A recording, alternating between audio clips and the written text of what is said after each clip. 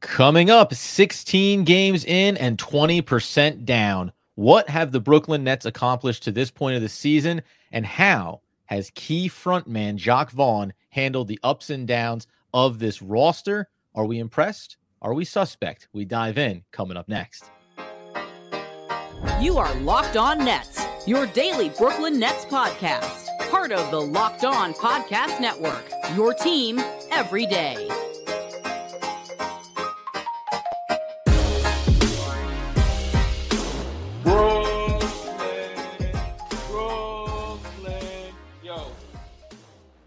Yes, my friends, it is the Locked On Nets podcast right here on the Locked On Podcast Network. It's your team, the Brooklyn Nets, every single day. Over there is Doug Norrie. I'm Adam Armbrecht. We thank you, as always, for making us your first listen of the day. We are 100% free on all those great platforms. And let you know today's episode is brought to you by FanDuel. Make every moment more. Right now, new customers can get $150 in bonus bets with any winning $5 money line bet. That's $150 if your team wins. Visit FanDuel.com/LockedOn to get started.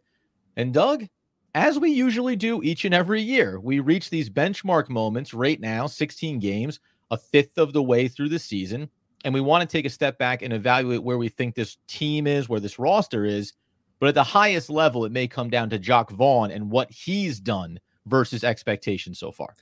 Yeah, fifth of the way through. I think it's in some ways it's like sort of easy to evaluate what the Nets have done. And I think in other ways it's really difficult to evaluate what the Nets have done. This has been a season that's been marked by inconsistency, mostly just around the players that they have available, which obviously is going to become sort of one of the keys to what we're going to talk about when it comes to Jacque Vaughn. But we thought it was a good time to maybe just sort of bring up the job that he's done so far. I think he's a pretty polarizing guy among the fan base, for sure. I don't think he is. I know he is a polarizing guy among the fan base. And sometimes opinions about coaches and players, but coaches specifically, are hard to change once you are rooted in your opinion. And I do wonder if those on the Vaughn is great side can find ways to, I'm not sure. I think this is a lesser number, but Vaughn is great side, can find ways to, sort of poke holes in some of the things he's done. Or conversely, on I don't want Jacque Vaughn, I want him, gone yesterday side, can begin to look at what's happened here and maybe see, a little bit of a ray of sunshine of what's coming through. Because I think that this is not as clear as he's good, he's bad. I think that the answer is, definitively in the middle. Yeah, 100%, right? You say 16 games in, they're 500, they're 8-8. Now, before we drill down on maybe some of what we think he's doing well within the system, right? How he's functioning on a game-to-game basis, in-game adjustments, those have been things that we've talked about in a lot of our post games. It is, of course, remiss if we don't remind everybody, if you're not following the Nets every single day, that you are talking about a team that has been without now Ben Simmons, that's been without now Cam Thomas, that didn't have Cameron Johnson to start the year and is also now without him, that's dealt with some in and outs for Nicholas Claxton, and that's also introduced new players, right? Dennis Smith Jr. also been without him for a chunk of time, but Lonnie Walker, guys that have played well, blending them in with some of the veterans that you have, like Dorian Finney-Smith and Royce O'Neal. So you wouldn't say by any stretch that this has been the cleanest 16-game sample size by which to judge someone. So I'll start with that. With that as the premise, I'll say that I've really liked what the Nets have done, and I have to at least give some amount of credit to Jacque Vaughn. He's the head coach, and I think sometimes fans want to separate that, right? Well, the team goes out and performs well. Obviously, they're exceeding expectations. Teams goes out and performs poorly. Why didn't the coach do X, Y, or Z? We've lived this nightmare when it comes to centers, rebounders, right? And the litany of players that guys will throw out and say, this is what Jacque Vaughn isn't doing right. If I'm going to trust our premise that when the team wins the game, you have to say that the process was correct when it pays off, more often than not this year, I'd say that it has paid off, even if there have been, lumpy quarters, there have been some head scratching decisions. When they get more wins than losses in games we think they should win, then he's done it right. So from that premise, I think he's at least done a good job over these first 16 with a lot to deal with.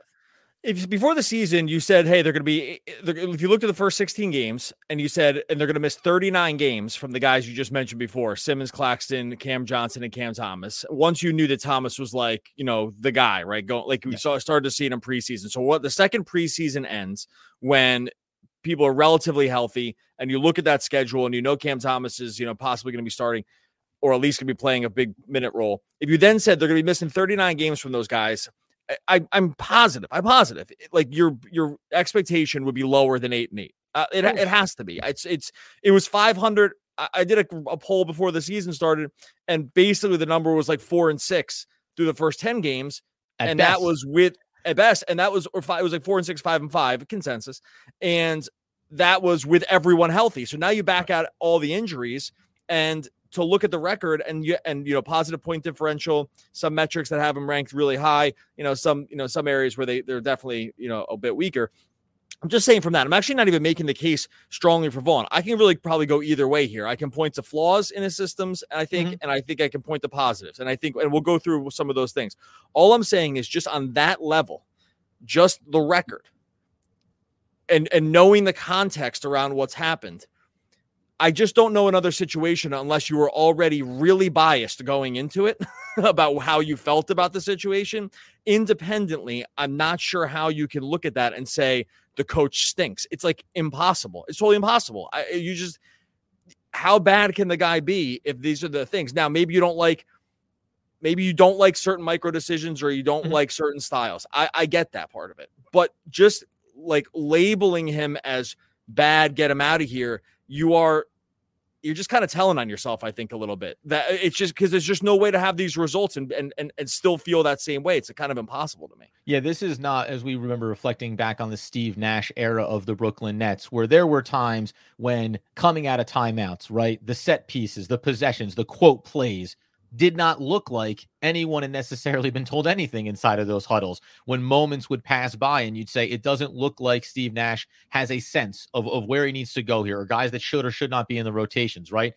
A figurehead is what we end up talking about Steve Nash with. Jacque Vaughn at a minimum is not that. And to your point, we'll get into it, whether or not we agree with everything that he's done. And I also, in a second, I'm going to remind everybody, when you look back over the course of this schedule, the reason why even in the losses of an 8-8 record, there has been success for this team dealing with everything that they have. We'll tap into that, as well as individual player performances along the way, coming up here in just 1 second.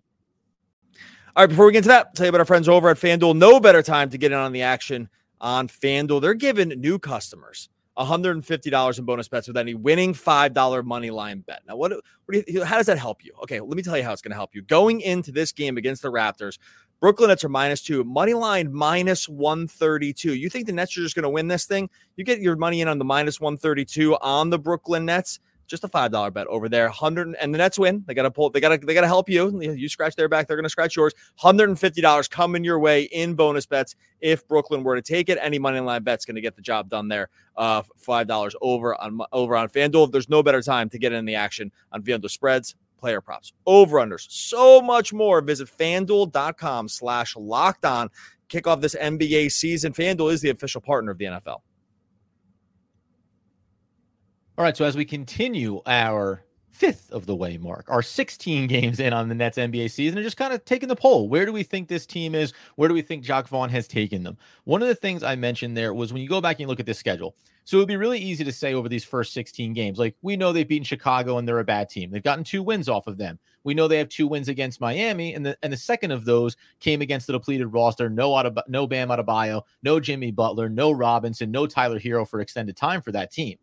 But more importantly, I think, than looking at some of the wins is going back and reminding you, and this is when they had full strength and not, but you lost by 1 point against Cleveland. You were within 5 against Dallas and that chuck from Luka. You also played teams like Boston. You got blown out in 1. You played them tough in 1 game. Milwaukee, you played them 129 to 125.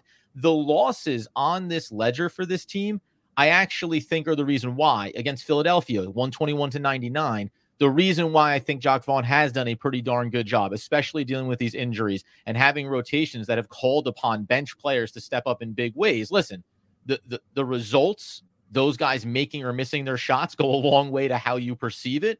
But he's pushed the right buttons a lot of times, including playing with a little bit of a shorter rotation. You and I often talk about, I'd like to see more of player X or Y, but by and large, they have won half their games and they've been darn close in almost all of their losses. And that's really the story here for me early on. That's what I was going to say first. And again, believe me, we're going to poke holes here. It's not going to be all positive. It's mostly just sort of reacting to what I think is like sort of an overreaction going the other way on Vaughn and painting a picture that it might not be all that case. I think you make a really good point to start, is that these guys clearly play hard for him. Like, they've been in every game except for the Boston game, right? Like, they have not been, they got they got killed by Philly. I would say except for that Philly game, they got killed. The Boston game was a rough one at Boston. That's a really, really tough group. And Boston and Philly, these teams are in the championship conversation, right? So those are the two games that I would label to be blowouts out of the 16. 14 other games have all been close. They've won a couple going away. And the losses, like you said, have generally like been in the range of, hey, we're getting down to the wire here, and they just weren't able to close some of it out. You don't get extra points for close losses. I totally get that. But I do think that this group does play hard for them. Exhibit A, getting throttled by Chicago the other night and coming all the way back. Now you'll say, well, they shouldn't have been down 1 million points. I can hear that also. All I'm pointing out to is I do think the guys play hard for him, right? I don't think we've had an effort issue. I think in the past we've wondered about some of the effort from the team. I actually have not, there's been no concern with that this year. So I do think that is like sort of part of the algebra here to put together, is that this is a team that plays hard every night, with the understanding that there's been very little continuity because of the injuries. Like they've had continuity issues just because the guys have really important key pieces of these lineups have missed extended time. And that's a really hard thing to deal with. We've seen sort of at times an unwillingness to change around some stuff, but I do think like just starting there and saying to you, if we look at this we look at the whole view here and look at all the games together, this is not a team that rolls over. This is not a team that just, gets down early and just goes away. This is not a team that's played tons of minutes together, and yet they're still trying to probably figure things out on the fly. I mean, how much is the coach involved in that? It has to be some, right? I don't know if it's the whole equation, and I'm not going to give him all the credit for that. But you can't give him negative points for it either, right? That was going to be a big part of it for me. And I think we always say this, when you're inside of your team, the team that you follow, you look at your head coach critically, you look at the players more critically. Sure. Now, when you look out across the landscape and you say, look at Orlando, they're performing very well. Well, their head coach must be pushing all the right buttons. You're always willing to give credit for the outside building things that you observe from afar, where internally, it's always going to be, what a step-up performance from player X, what a great job by player Y, and the head coach is always going to be the one where, when it goes wrong, like this feels, this is symbolic of the NFL, right? When you win the game, if you're the quarterback, you say, oh man, great team effort, everybody played their role. When you lose the game, shoot, I got to be better. I think that's generally the way NBA head coaches are treated, right? If everything goes well, great shot, lights out, all those things. The Chicago example, the most recent one. Hey, if they don't come back in that game, then it's all going to be on Jacque Vaughn for not making different decisions inside of the rotations or the roster. Whereas I think you and I might have come out of that game and said, well, shame on all these guys. How are you not beating a bad Chicago Bulls team, right? You're better than this team. You should be going out there and being able to beat them, unless it was glaring issues. And I think that's something we can touch on now, right? What has been some of the high-level stuff that we have been a little bothered by, and we could see potentially over the next 16 games, right? Saying, yeah, some of those warts now are getting a little bit uglier for us, and then Vaughn needs to make adjustments.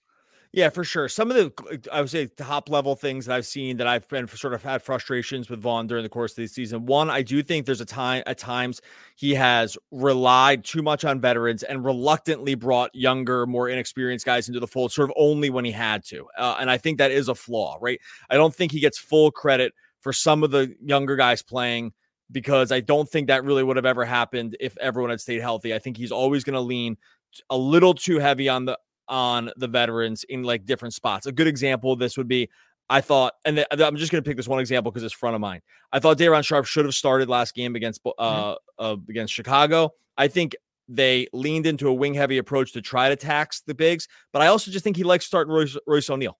Right? Like, I think that he would just rather start Royce O'Neal because he likes Royce O'Neal because he's a reliable veteran. Looks down the bench, says, Day'Ron, take one step to the left. Royce, suit up.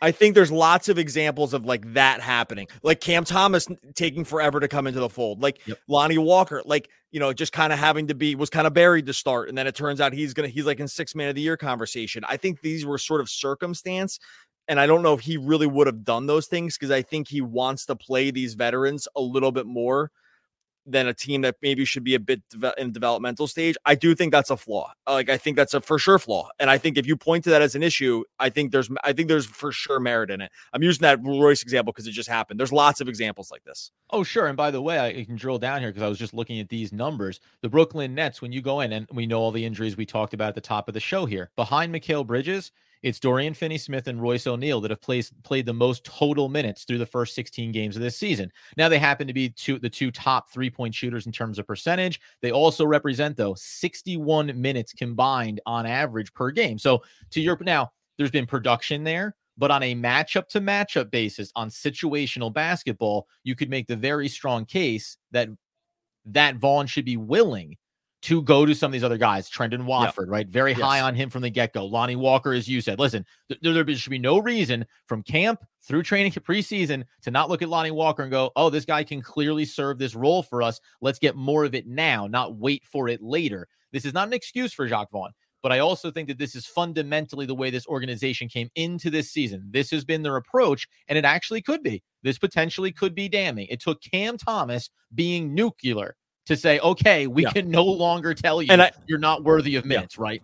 I think that's examples like what I'm talking about, right? I think it's shaken too long. I think he's too just inclined to just go with sort of the easy older guys when presented like the choice between A or B, right? Like I think he feels. And Trendon Watford, by the way, is again. Sorry, I don't mean to cut you off because we're gonna get into like some individual player evaluations through 16 games. Trendon Watford would be a prime example of this as Ben Simmons goes out, right? As you lose ball handlers, it should not take a lot for Jacque Vaughn to look down the roster and say, he is one of our better ball handlers and gives us some size and gives us some 3-point shooting. He kind of solves a lot of the problems we have. Is he a perfect player? No, but nobody else that you're going to go to is. Royce O'Neal is not a perfect player. So that I think this is, as I'm realizing it in this moment, does boil my blood a little bit that we're seeing a lot more of 30-year-old guys as opposed to some of the early 20-year-olds that could functionally be a part of this core well beyond this season. And I think that's been a problem spanning over a full season now. Like, right. And this is why we didn't see Cam earlier and these other things. If you want to log that as a complaint,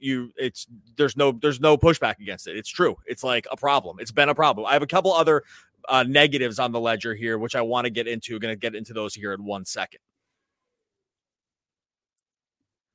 First, going to tell you about our friends over at Prize Picks. Prize Picks is a daily fantasy made so very easy. Prize Picks took all the fun stuff in daily fantasy, removed the more difficult things, and just made a really, really cool experience that you can get into every single day. All you're doing on Prize Picks is you're going against the Prize Picks projections. You're just going more or less on what they put up there. You put together 2 to 5 picks. You can win up to 25 times your money, and you're just going more or less on their projections when it comes to points, rebounds, assists, steals, blocks. That's just for the NBA. They get NFL too, yards, touchdowns, rushing yards, receiving yards, catches. It's all there. You can combine. I said you can do 2 to 5 players together. You can combine sports. Also, they get some injury protection. You're not going to really find that anywhere else. They have a reboot policy that even one of your players gets injured, you're going to get that play rebooted. No other operator out there is doing this kind of thing for you. Prize Picks just want you to have fun, and they want you to go against them, and that's kind of the whole story. And you got to get in on the action right now. You go to prizepicks.com/LockedOnNBA. Use the code LockedOnNBA for a first deposit match up to $100. That's prizepicks.com/LockedOnNBA. Use the code LockedOnNBA. First deposit match up to $100. Prize Picks is daily fantasy sports made easy. So as we tie a bow on the first 16 games of the Brooklyn Nets season, 8-8, I think overwhelmingly we feel positive. We're drilling down a little bit on Jacque Vaughn. If you want to hit those couple of scenarios before we get to some player grades here, because while mentioning a guy like Royce O'Neal, there is a part of this where it's like, and he might be one of the good reasons why this team has kept its head above water through these first 16 games. I think there is a weird operation trying to be accomplished here, which goes above Jacque Vaughn into what this season is supposed to be through our eyes versus what the team and organization wants it to be. All right, so this will be damning with faint praise. So it's on the one hand, I'll say that I like the strategy of shooting a lot of 3-pointers. They're 4th in the league, 6th in the league in attempts, 4th overall in 3-point percentage. And when that's going to be your main offense, the offense is going to, to some degree, lack creativity because you're just saying like your MO is just to go out there and shoot threes. I do think the offense lacks sort of creativity at times. Like you would like to see more off-ball movement. Mhm. You would like to see them run just more, off-ball screens, whether that's like through, zoom actions, whether that's going to be just like through a variety of pin downs. You really don't see that happen too often within this offense. I don't know if it's kind of like first man's got to beat their guy, and then ball movement starts after that, which is why they struggle with like really, very good defensive teams, because like they have no outs when that happens.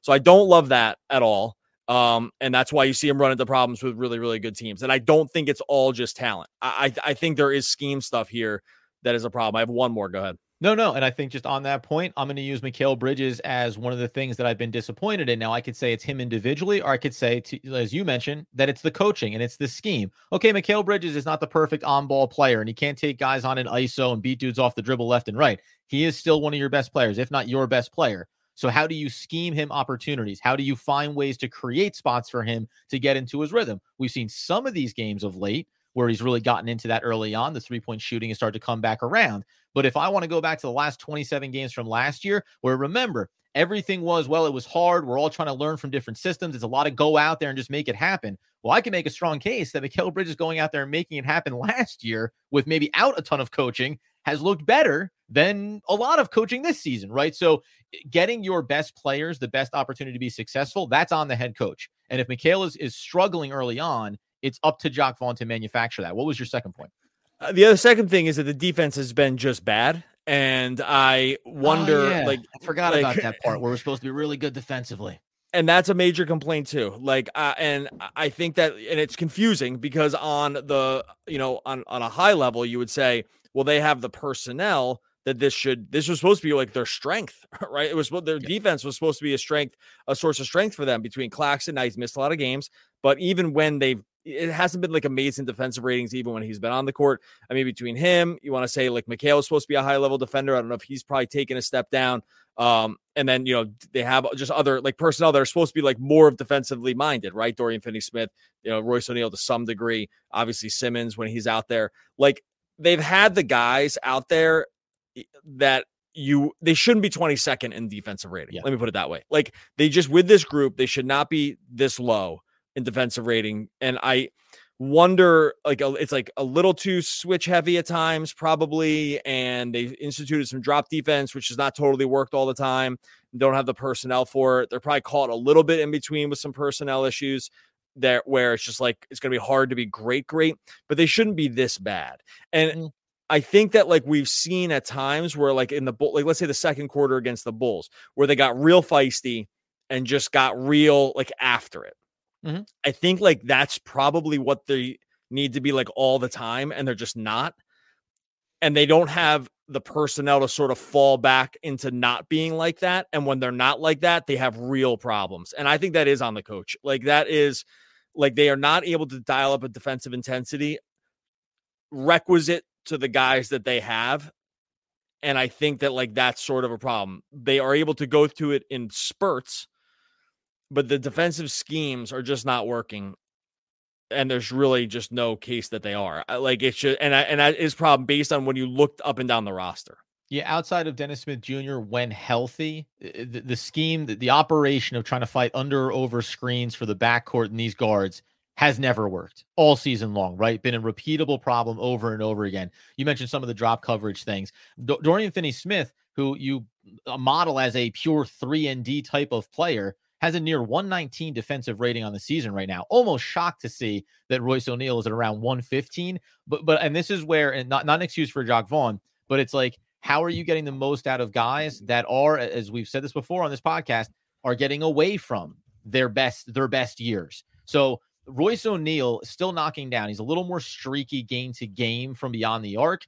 But I watch him now defensively and see a guy that's getting, I think, a half a step slower, right? It just feels like a dude that is about to fall off. And that goes back to Doug and I saying, why is he still on this team after the trade deadline last year? He no longer represents a first-round pick value if he ever did. Same thing with Dorian Finney-Smith. Now, him overall, offensively especially, has been so important to what this team has been able to accomplish over the start of the year.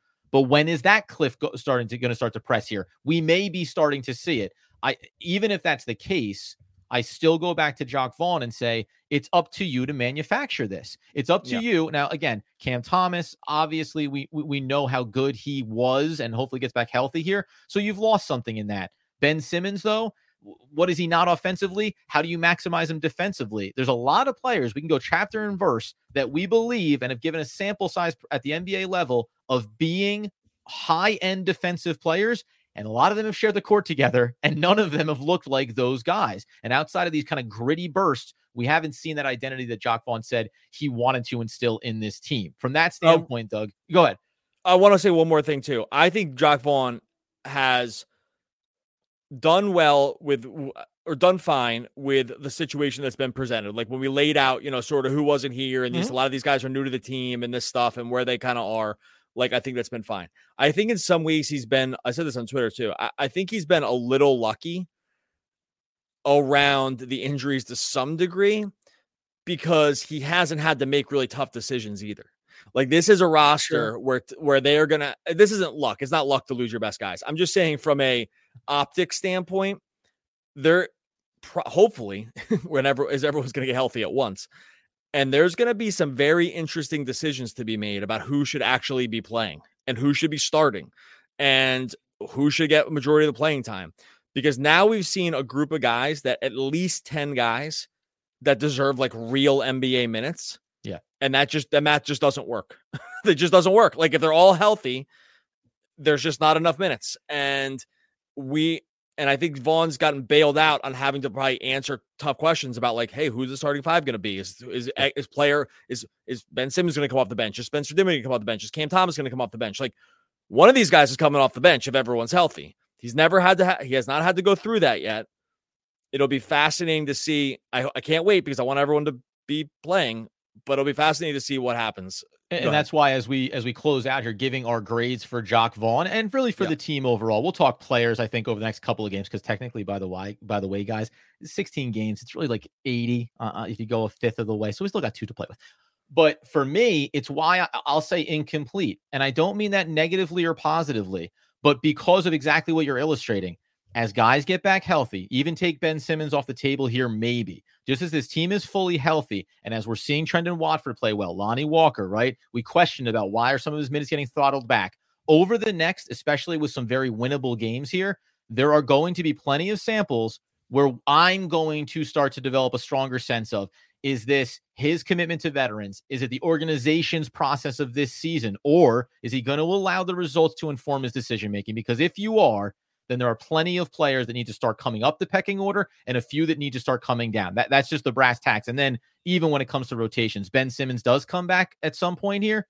How do you sort out the starting 5? Who comes off the bench? Because there's more than enough talent to be very balanced across your starting and second units. It's up to him to solve those problems. So I think we will be able to give at least I will, a concrete grade, another 10 to 15 games from now potentially. But I'm actually kind of comfortable saying, hey, you're 500. You've made it to this point, and now the next 10 to 15, I'll really see what you're worth.